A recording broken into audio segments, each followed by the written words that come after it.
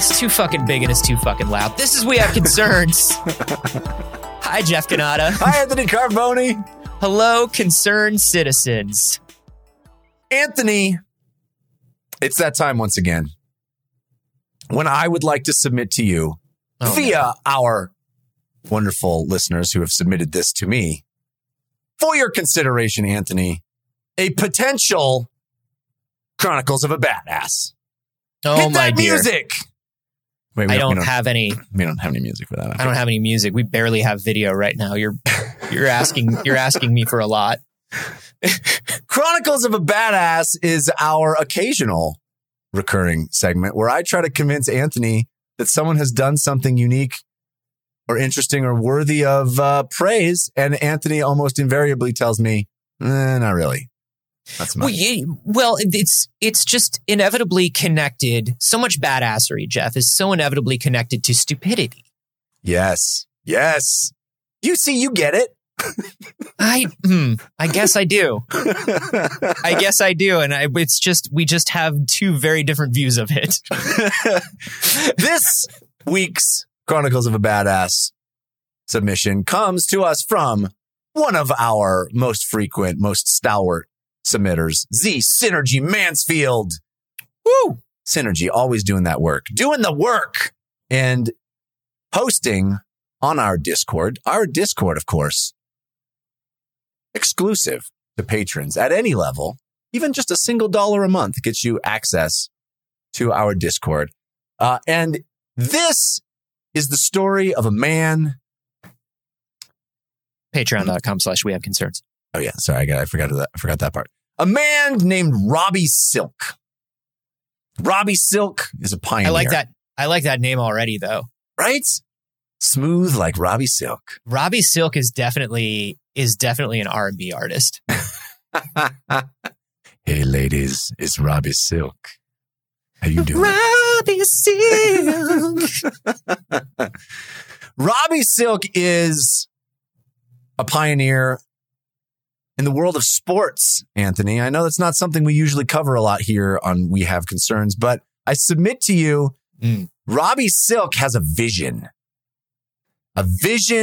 for a brand new extreme sport. He is the first and, let's be honest, right now, only competitor in a sport he's calling competitive sitting. Huh. Now, I'm sort of on board for this one, I think. All right. Because I picked you already. Because I feel like I've maybe already been doing it. You've been training your whole life for this one? This is sort of, I mean, I don't say I'm a natural at many things. You know, I don't believe that people are just born with talent, Jeff. Right. But I might be the guy for this. Some people are born great. Some have greatness thrust upon them. Others have just been sitting idly by waiting for greatness to arrive. And baby, it apparently did. Yes, this is extreme chair sitting. So what Robbie Silk does is he takes himself a chair. It's a folding chair, not an uncomfortable folding chair. He's got himself kind of a fancy chair. It's a comfy kind of one of those chairs that you take camping or something. And he goes to extreme locations in the world, deserts, the Antarctic, and he sits in his chair from sun up to sundown. The chair, by the way, is a Helinox. Helinox. I don't know this. Have you heard of a Helinox chair? No, but I'm an amateur, so I don't know what all the pros use. Yeah, you got to get sponsorships, all that stuff. Helinox, Helinox chairs, his chair of choice. Lightweight, foldable. He brings it to extreme locations and he sits in the chair from sun up to sundown. Now, here's the kicker, Anthony. Here's the where it takes it from, just somebody that sits to a professional athlete. He, of course, these are very extreme conditions, extreme heat, extreme cold, but he does not allow himself any timepieces. No way to keep track of how long he's been there. No screens, no watch, no way to know how long he's lasted. Only an observation of the sun as it moves across the sky. This is very old school meditation of him. Yeah. Honestly, that's kind of, he claims that's where he got the inspiration. Evidently, he was reading a book back in the 90s. Humble brag. What's that? Humble brag. Yeah. I mean, we can all read books, right? I've read a book. Yeah. On tape. He was reading this book, and in the book, what's the name of the book? He says it here. Anyway, he was reading this book when he was on vacation, and it talks about a man who was waiting for something to arrive, and the person says, "What if it takes a week?" And the man replies, "I'll wait." And he thought, "Oh, this is the book is called The Hodge, H-A-J, Hodge, The Hodge, a novel by American author Leon Uris, U-R-I-S." So the man says, "I'll wait." And this made our friend, Mr. Silk, contemplate this notion of what if we could all just say, fuck you to time? Because let's be honest, we're all sort of slaves to time. If Robbie Silk imagined a world where time is of no consequence? I mean, when you say, what if we could just give a fuck you to time? I think there are cooler ideas on how to do that, or at least splashier ideas on how to do it. Sure. But yeah, I do. It is sort of a power move in today's society to just sit. Yeah. Which is why I'm such a powerful figure. Yes, exactly. People have noted your immense power by your the that number guy of doesn't do hours anything. you sit. He's got to do something eventually, right? No, he never does. No. Wow. What power? What about his potential? Doesn't matter. Squandered, wasted. He does not realize it. Yeah. Less and less of it every day. So what? Yeah. So he goes to places that are uncomfortable to sit in. And then he sits. How long does he sit? And he just sits for like one day? Like, what is he? His record is 14 hours, 27 minutes, I believe. I'll tell you the first time he did it. So this is in the 90s. He reads the book. He's inspired. He goes to the Sedona Desert in Arizona and says, I'm going to try this for the first time. He sits, and he lasted 3 hours before leaving. Coward. He attributes the failure of the first attempt to, quote, bloating from copious amounts of cheese he'd eaten the night before. He wasn't on an athletic regimen. We all have a journey to our athletic peak. You know what I'm saying, Anthony? You don't start running a 3-hour marathon. You know what I'm saying? No, especially not after you've eaten a bunch of cheese. I suppose some people might, but feels like the incorrect way. So just sitting around in the sun for 3 hours with a tummy full of cheese was his first experience with this.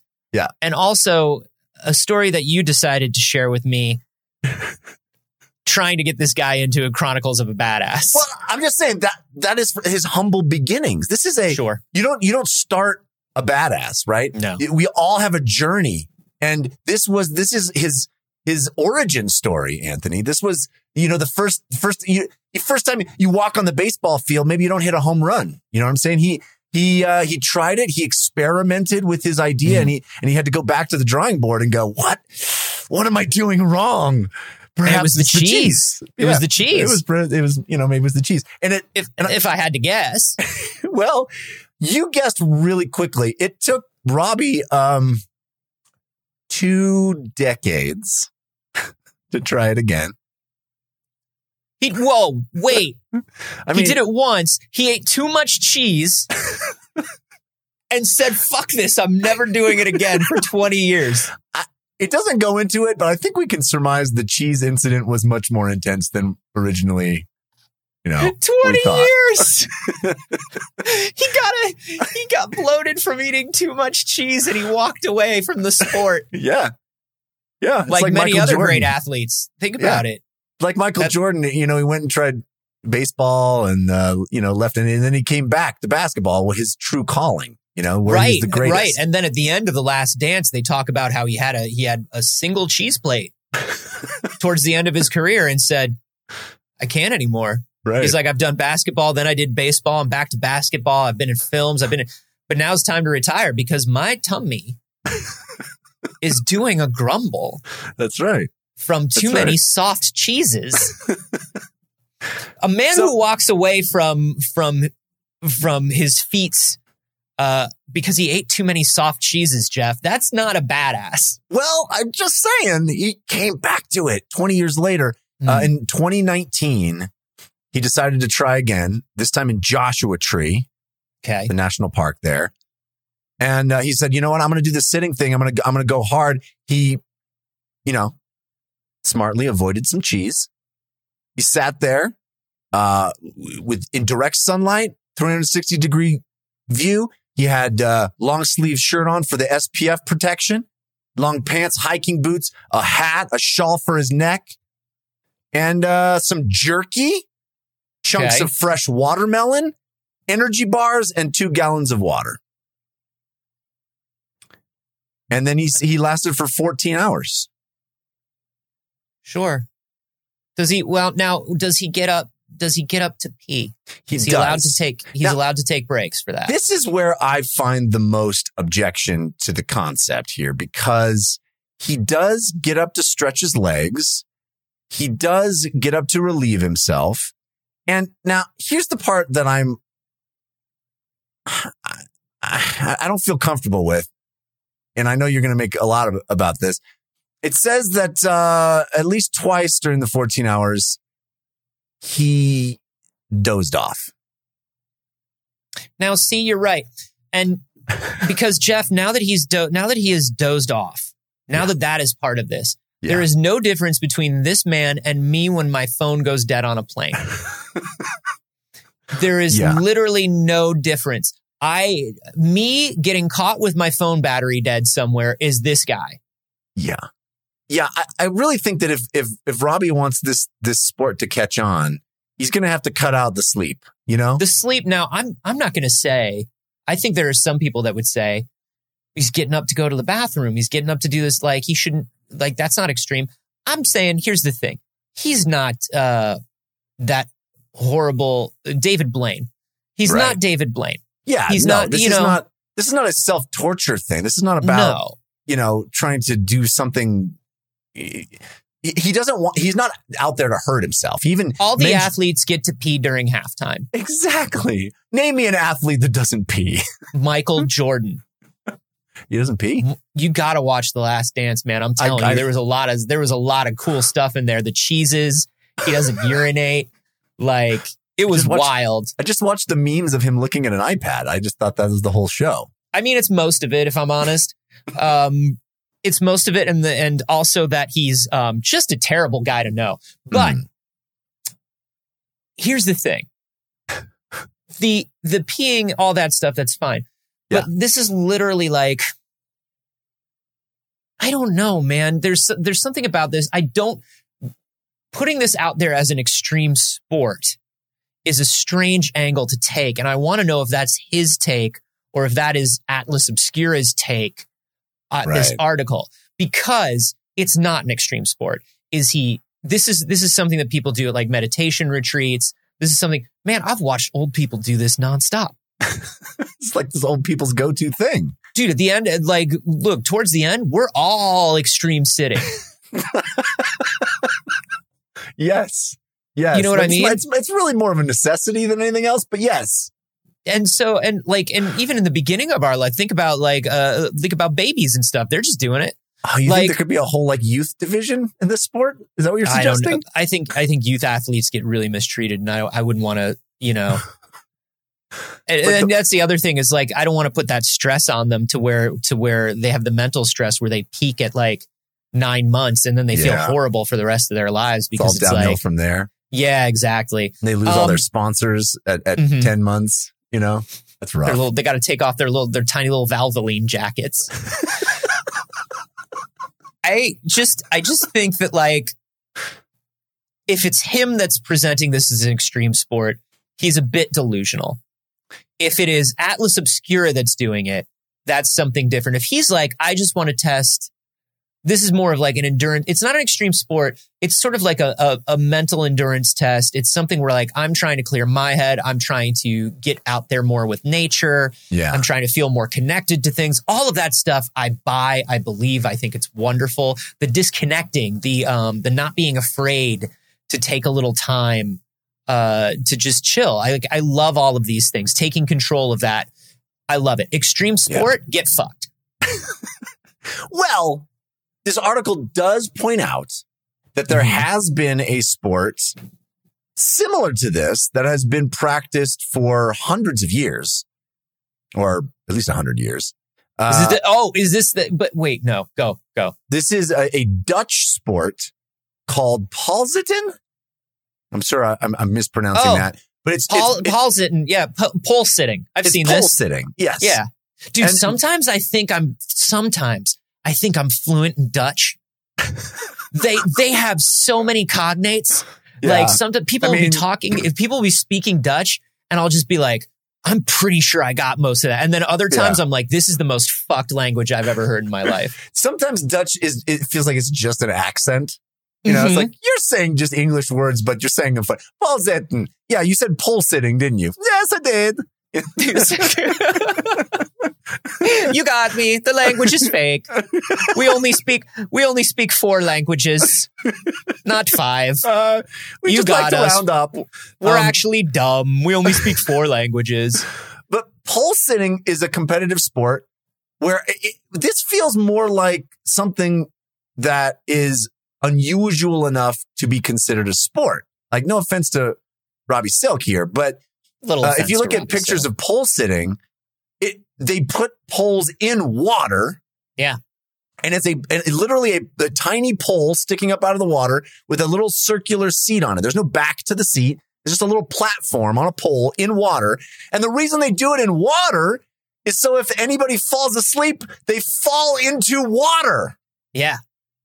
Now that's a sport I could watch, That's not just a sport. That's also a Japanese game show. Yes.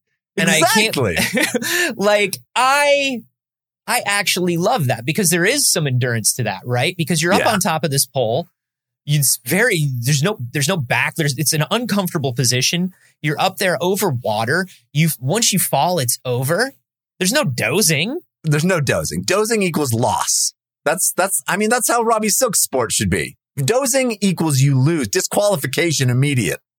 Yeah, because there's the thing of like trying to keep a meditative state for a long period of time while you're feeling your human body like, oh, I've been sitting in this one position for hours. I have to sort of ignore that pain. I'm very tired, but I can't go to sleep. I have to just sit and be like all of that. Once you're dozing, dude, that's just like, have you ever taken a vacation and there's like a nice view from where you're staying, or like there's a pool and you fall asleep at the pool? Yeah, no, that's just vacation. You're right. That's just what you're doing is just vacation, dog. Robbie Silk is just going out to really interesting vacation spots and relaxing. It says like his longest time was in Joshua Tree. Man, the difference between me and Robbie Silk and Joshua Tree is I had like a beer. Yes. Like I was sitting with a beer and I was looking at the desert and I was like, this is pretty dope. This is pretty dope. And also I probably like packed fewer provisions than he did because I'm bad at planning. Less jerky. Yeah. Probably not as much water, but probably got in the car and drove because like no matter where you are in Joshua Tree, you're like 20 minutes from like somewhere you can get snacks. Yeah. I don't know, Jeff. I don't know about badassery. Not a badass? I don't think so. Robbie Silk? I enjoy this. If he's really trying to make it a competitive sport, I think there's something interesting to that. But it seems like he's just chilling. All and right. Atlas Obscura wanted to make this into a sports story. Let's brainstorm a way to turn this into a sport. Do you think it has any potential? I mean, I think pole sitting is pretty close to what I would say competitive sitting should be. Yes, there should be. Okay, if this is being done on like a regular height chair or something, or like a stool of some kind, number one, immediately take away. I'm looking at this picture of Robbie Silk here, and I got to tell you, Jeff, this dude he is living the life on a comfy chair. Like if we look at this chair, that's a 45-degree recline. If I look at a picture of you competing in your sport and it is indistinguishable from my uncle on vacation, that's a problem. That's a problem. So immediately we have to, I think balance has to be a part of this. Let's work the core. You know what I mean? Yes. Let's get you on, have you ever had somebody like a doctor or a physical therapist give you one of those like balance boards and they're like round? Oh yeah. And you have to like figure out for your core and your back how to stand without the balance board falling, and you don't. Yeah. And so you never do it again. And when your doctor asks, you go, yeah, the exercises are doing well. Yeah, it's like paddle boarding on land, basically. Yes. And so I think what we need some sort of a chair that allows you, maybe you're sitting cross-legged. I don't know. Cross-legged on its own is something that becomes uncomfortable after a certain amount of time. Maybe there's no prescribed posture, but you are on a wobbly platform. So if you do want to reposition, that's going to be a little tough. Yeah, something that you can get better at over time, I think. Yeah, I like that. I think obviously sleeping is right out. Sleeping has to be out. The first disqualification factor. Like that's just come on. Yeah, the two big ones should be you lose balance on the chair. Yeah. Or you fall asleep, which will also cause you to lose balance on the chair. But I do think there should be a specific rule about sleeping, just in case somehow you manage to sleep and stay balanced. Now, the vectors that Robbie tracks to make to determine degree of difficulty are temperature and length of day. And he says it's tricky because the farther you go north during the summer solstice, the longer the day is, but the temperatures tend to decrease. So one factor goes up, but the other goes down. Right.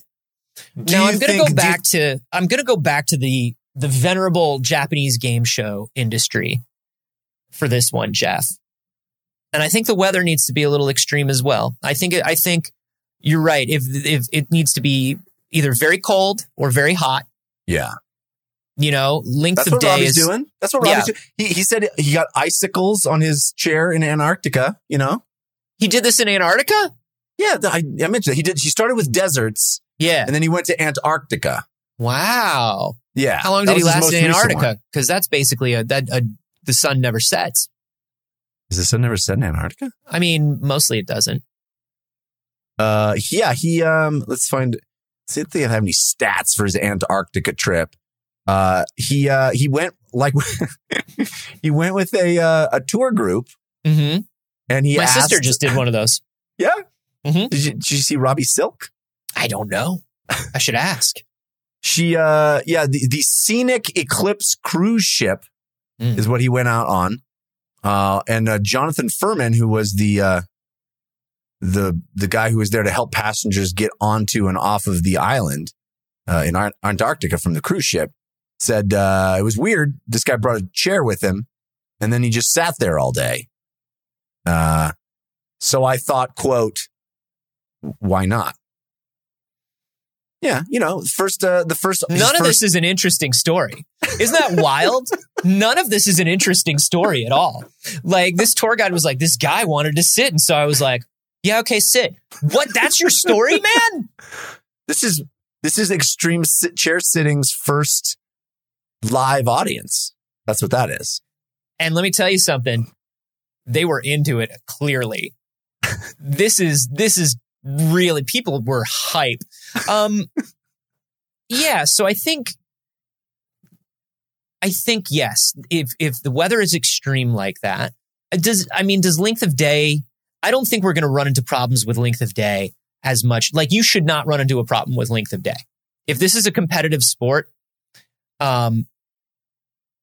we should not have to worry about whether the day is 9 or 14 hours. Like, yeah, because the loss of balance or comfort should probably happen sooner than that. I do like the fact that you can't check how long you've been there unless you can read the sun in the sky. I like the idea of not having, not having any time keeping devices. I think that's cool. Mm-hmm. I think that adds the level of difficulty. I have to do that. We've talked about this before. I have to do that when I jog. Otherwise I look at the clock to see how long I've been jogging every 7 seconds because it's unpleasant. Yes. And I'm just like, oh my God, how much? Oh my God, it's only been another 15 seconds. And I have to stop myself from counting in my head too. Yes. I do that with like sit-ups and push-ups. Mm-hmm. If I know how many I think I can do, I won't be able to do more than I think I can do. You know what I mean? Now that's an interesting thing. Have you ever never experienced that? I count them as I do them because otherwise, how do you quantify? Well, no, I do that. But if I think it's weird, I'm like, oh, I'm going. I think I can beat my limit. And then I'm like, oh, and I get right close to it. And then all of a sudden it gets way hard. And I got to imagine they talk about that in The Last Dance. Yes. It's a mental game. It is a mental game. Yes, it is a mental game. That's the thing is you got to the point of competition and you choked in the moment. Yeah. I need my Scottie Pippen of push-ups, you know? That's what you need. Yeah. You got to have a Scottie Pippen of push-ups. I definitely get that sometimes too, particularly like if I'm doing like third set of something and the third set is just do as many as you can until you tire out. Right. Yeah. Yeah. And it's like, I'm like, okay, well, I'll do, in the last set I only did 8. So it would be crazy that for me to be able to do 8 because this is more weight and I'm more tired. Yeah. And it's like, and you're like, ugh! So yeah, I do kind of psych myself out in those ways. I mean, that's one of the things that I find fascinating about this is I think my brain would go to the point where it's like, can I tell the time by the sun? Am I able to see how long I've been here? Yeah. Let me look at the length of my shadow. I feel like it's been a couple of, like, stopping yourself from doing that in a situation like this. Yeah. Like that's the thing is it has to be like a mindset thing. And that's what I think is interesting about this. Like, fuck this couching it as an extreme sport. What this guy is doing is he's changing his mindset to where it's like, no, this isn't unpleasant. Anything I do is pleasant because I choose to do it. Right. Which is a huge point of all of this mindfulness practice stuff. And it is hard to do. Right. Yeah. I mean, I think he's basically doing a meditation retreat where people go and sit for hours at a time. He's just doing it outside in really harsh conditions, you know? All right. Well, which is not easy. No, but it's easier than doing literally anything else in those conditions. It's true. So I mean, if you and I were tossing a frisbee back and forth, yeah, not even extreme. Like if you and I were just having fun, like just tossing a frisbee back and forth. I don't toss a frisbee unless it's extreme, Anthony. No, I respect that, but that's why I'm saying this is a hypothetical. Oh, okay, I get it. Like I understand that you only extreme frisbee. Yeah, yeah, you only really do the extreme disc throwing, of course, yeah. But I mean, I'm saying, imagine if we were doing it as like a child, right? Back and forth. Yes. We would be doing a more extreme sport than him. If we were next to him, anywhere that we're next to him and standing up, we're doing something more extreme than him. That's true. Yeah. So that's where my questioning of this as an extreme sport comes from. Well, that's all. Here's where I think he's a badass. I'll just lay my final hypothesis here. And you've already sort of debunked it because your opinion is that it's really Atlas Obscura that's kind of making this thing. But I think it's badass for anybody to be like, I'm pioneering a new sport. I'm doing something nobody else has done before, and I think it can catch on. Here we go. I think that's pretty badass. Yeah, and particularly for it to be this silly. I think that's double badass, is to like not back down. He's like that guy on Shark Tank who had that weird paddleball sport. That he was like, this is the game of the future. And everybody's like, this is ridiculous. You're a fool. Yeah. So he's if you're saying a badass in that way, once again, we brush up against my thing of like, most of these require a certain amount of stupidity. Yes. Which is my favorite part of them. I don't know. To me, badass, you really need to have a complete lack of self-awareness. Now, lack of self-awareness and stupidity are two different things. And I will say that they're related. As an award-winning science podcast, we have to put a little bit more respect. We have to remove stupidity from being a badass. I feel like that's our job as a science podcast. But it's so much fun to look at stupid people. Yeah, sure, but I don't call them badass. Listen, what do y'all think? Right. You can let us know on the Discord, obviously. To join that, you can go to patreon.com/wehaveconcerns. You can tweet at us. I don't look at a lot of tweets. Twitter's a bad place, but you can do it. And also we want to let you know that if you have a Chronicles of a Badass entry, please send it to us either at wehaveconcernshow@gmail.com. Leave it on the Discord. Whisper it into a bird's ear and tell it, hurry to Colorado. Find him. Find him. Yes. Find him and let him know the badass is here. And if you want access to that Discord, patreon.com/wehaveconcerns. Just $1 a month gets you access to the Discord. And it's great folks and cool stories and all kinds of delicious information. And as you give a little more, you get a little more in return. Things like early episodes, bonus audio, all kinds of fun stuff, even extra science videos every month. Check out patreon.com/wehaveconcerns. Jeff, since we're talking about sort of meditation and mindset, I'd like to bring up a classic philosophical problem. Ooh.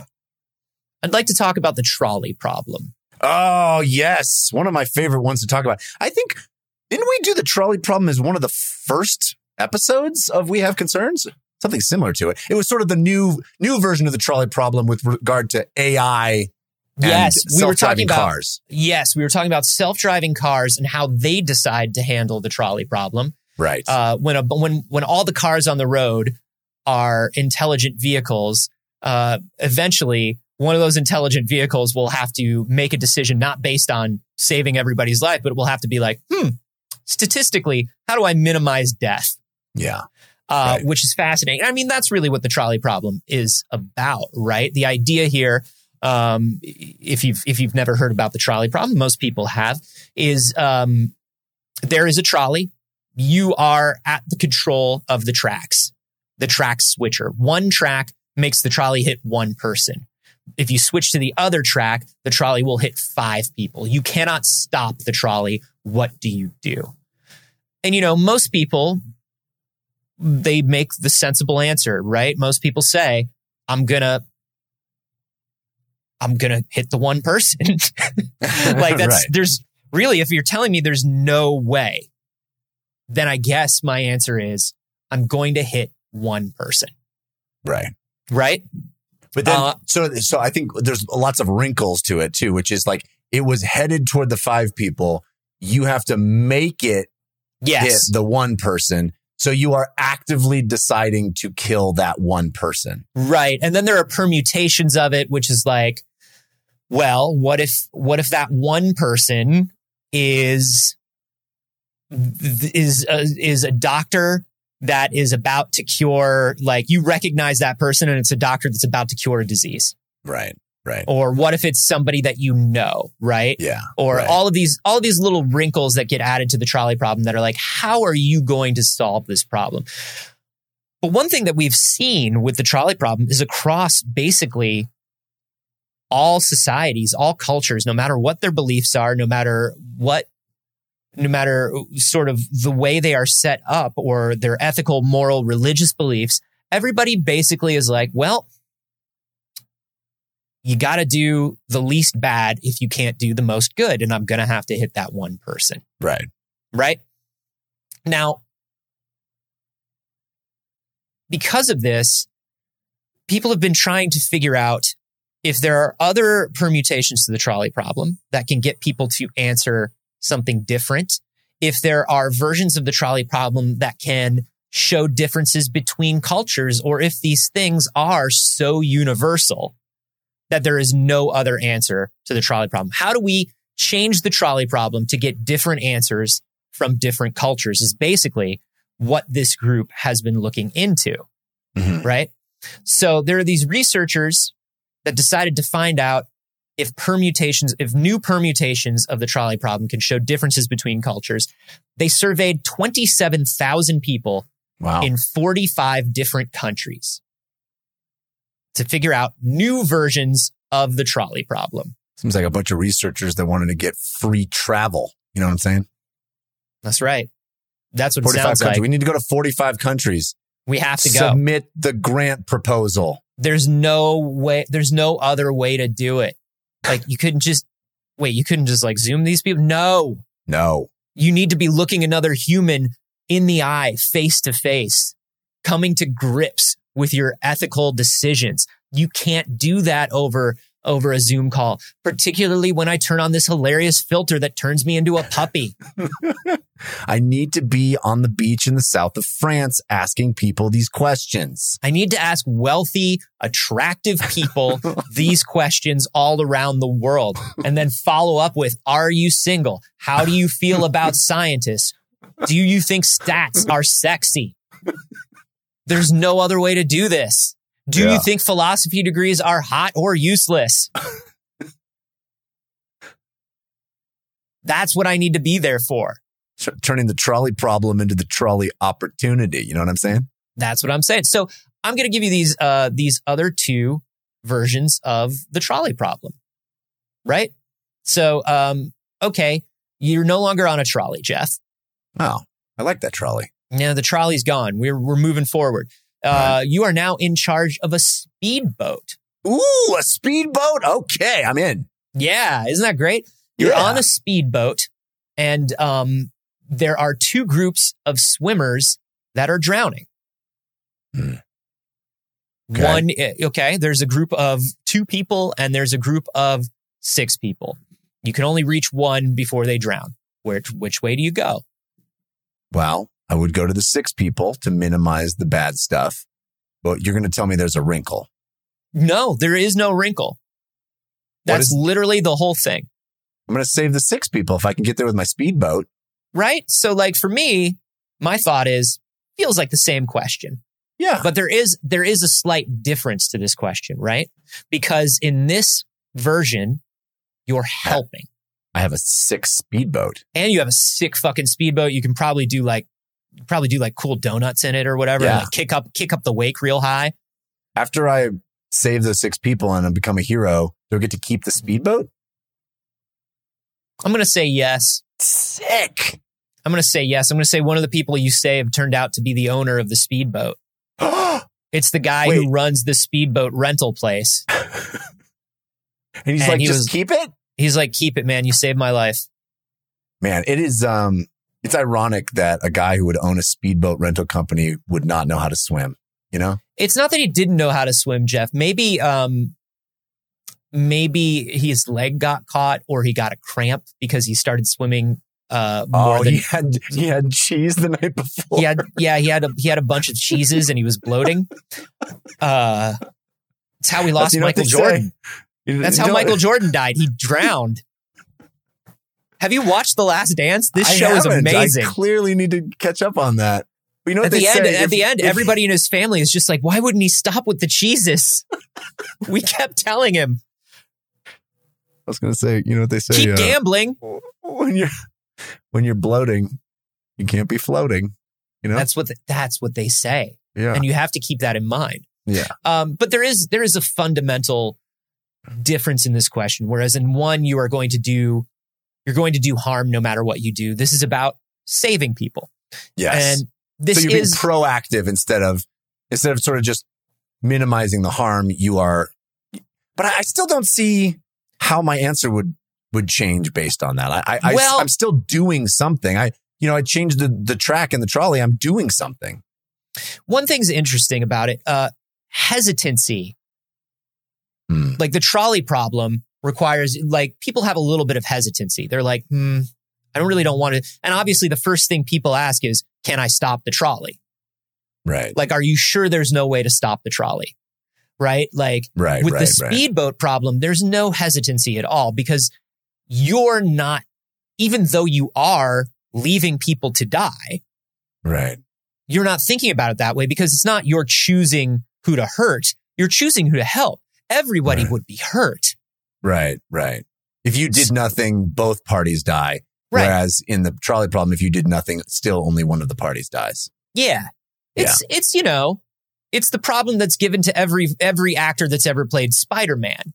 Right. But, Spider-Man figures out how to save both. You're not Spider-Man is what we learned from this version. But I have a 6 speedboat. You do have a 6 speedboat and Spider-Man doesn't have that. Yeah. So, fuck you, Spider-Man. Yeah. Eat shit, Peter Parker. Your job sucks. And I have a speedboat. So the thing is there's no hesitancy, right? Mm-hmm. And that's the difference is like, and people have less guilt, right? The trolley problem leaves them with guilt. Shouldn't you still have guilt about the 2 people that you couldn't save? Shouldn't you be a little bit like Spider-Man in that sense? But it turns out most people aren't. These are a bunch of strangers. Like, it sucks that I couldn't save those people, but I'm not going to lose any sleep over it because I saved 6 people. Yeah, I did what I could. Yeah, right. Yeah. If the building is on fire and you run in and you can only save, the kitty cat, but the goldfish and the dog perish, you did what you could. You did something heroic. Sometimes you run into the burning building and you go to save an old lady and it turns out it's the Green Goblin. Oh man, I hate it when that happens. Now that's a version of the problem that they did not bring up. But at the same time, no, Spider-Man doesn't have to feel guilty about that, although he does have to feel guilty about getting caught by the Green Goblin. Yeah. That's a classic ethical problem. But, in my own way, it's the same thing because as I always say, with a 6 speedboat comes great responsibility, I always say with a 6 speedboat comes sick jumps. That too. And that's why one of us lives with a lot less guilt than the other.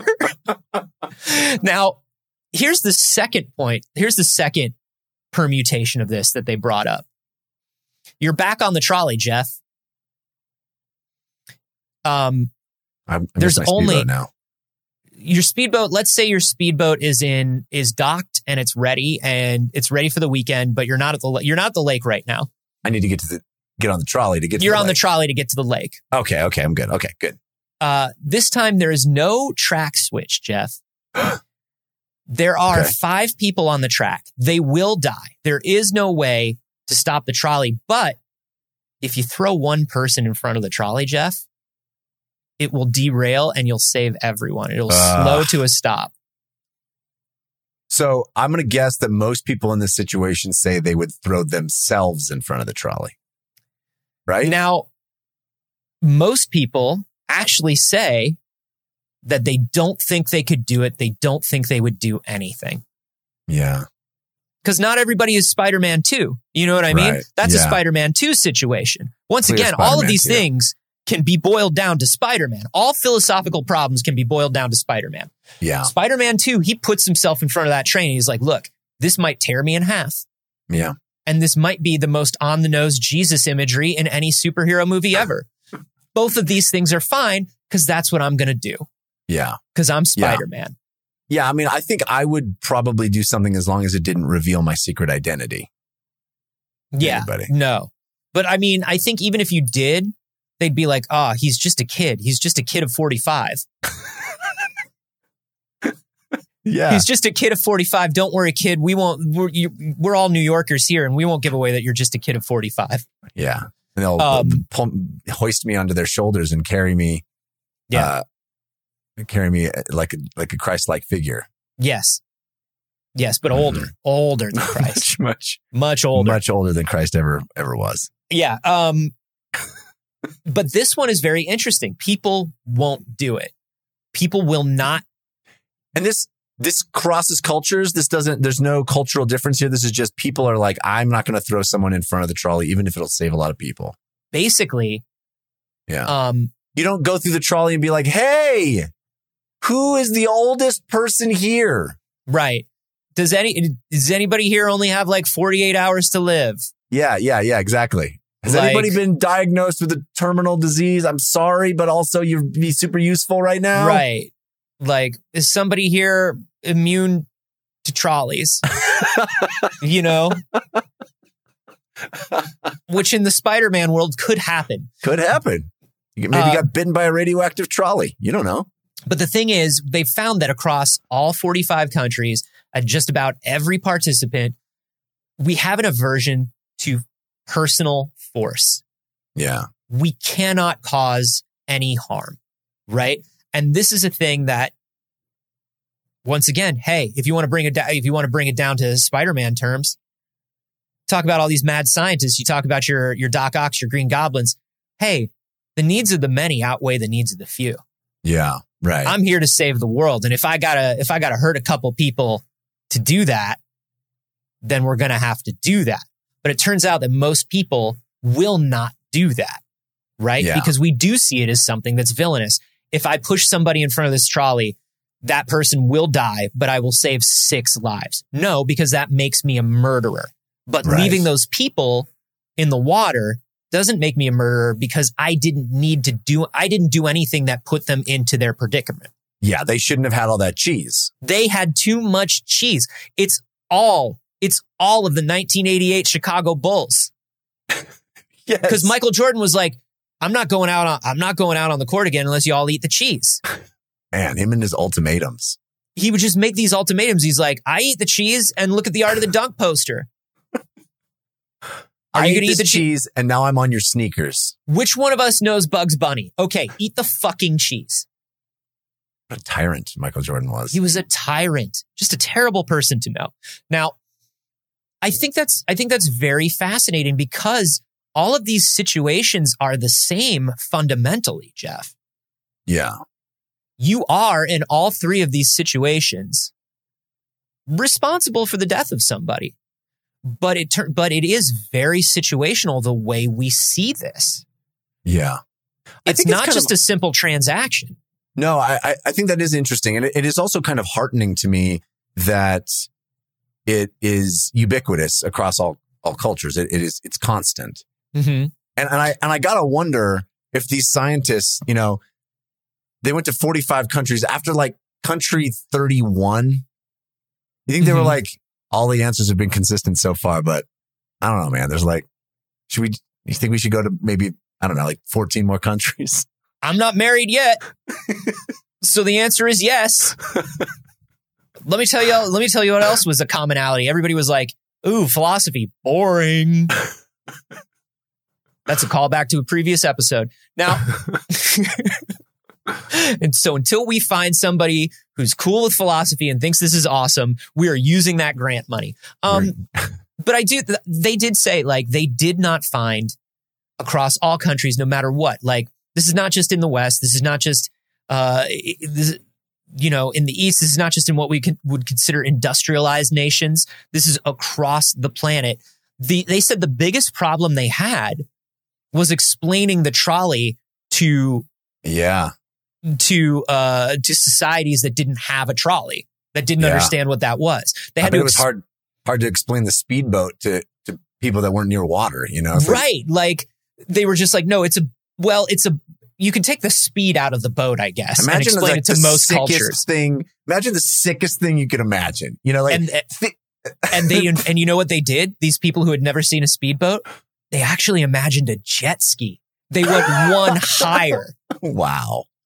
They were like, like a jet ski is what I would call it. Those people do have a point. Let's be honest. They do have a point. A jet ski is sicker than a speedboat. But I do think that's funny is like, they had to figure out how to explain a trolley. But other than that, everybody made the same answers. Everybody feels the same way. It's like, I cannot cause harm. It would be wrong for me to cause harm, even indirectly. Yes. Right. But if I'm actively trying to do my best and harm happens at the same time, I'm not responsible for that. Yeah. I think that makes sense, right? That we have to, I don't think the expectation is you can do anything but your best, but your best can't be causing someone to die for every deciding that someone is going to die for the greater good is evil. I mean, right. That's Thanos, not your right? decision to make, right? Yes, exactly. It's not your decision to make. That's exactly it. That's exactly You can't decide that you're going to be the cause of the end of this person's life. Right. But that's fascinating to me because like you are sort of doing that in the first trolley problem. Yeah. In the original one. But I think in that situation, it's what you're saying is it's inevitable. It's inevitable that one of these two groups is going to die. You're just choosing between them. And in the second one, it's a group is going to die and someone is going to stay safe, or you are going to remove someone from safety and ensure they die. You know, that you're actively changing their fate. Yeah. I think it's interesting. I think it's interesting that they expected that some societies would have a much more transactional view of this. Right. A much more by the numbers view, a much more like it's always one person dying versus 6. You always have, you know what I mean? It would be reasonable to believe that there would be a group of people or some society or a way of thinking that would be like needs of the many outweigh the needs of the few no matter what. You would think that there would be some sort of society like that. Well, I think the conclusion is that there's something fundamentally human about these feelings. That it is not something that is a construct of culture. It is something fundamentally, at our core as a species that says, we can't decide who lives and dies for someone else. That's not what we want, at a human level. Yeah, absolutely. Unless, of course, you're the Amazing Spider-Man, in which case you're going to save them all, baby. You're going to do it. There's no trolley problem. There's just a trolley adventure. That's right. You remember that Amazing Spider-Man and the Trolley Adventure? That's my favorite episode of the 90s cartoon. They were running out of money at that point, I think. I'm honest. I think I can. With the Spider-Man. Let us know how you feel about these findings over on the Discord or on Twitter. I'm at A Carboni. I'm at Jeff Cannata. We'd love to hear your solution for the trolley problem. Yeah. Maybe you could Kobayashi Maru this thing. That's the other person who doesn't fail this shit. Captain Kirk. Never. Think about that. Yeah. And remember, if you've seen stories that you would like to share with us, you can do so at wehaveconcernshow@gmail.com. You can do it on that Discord. You can do it on the subreddit, which is wehaveconcerns.reddit.com. And of course, if you want access to the Discord and all the other fancy stuff that entails, go to patreon.com/wehaveconcerns. Do it.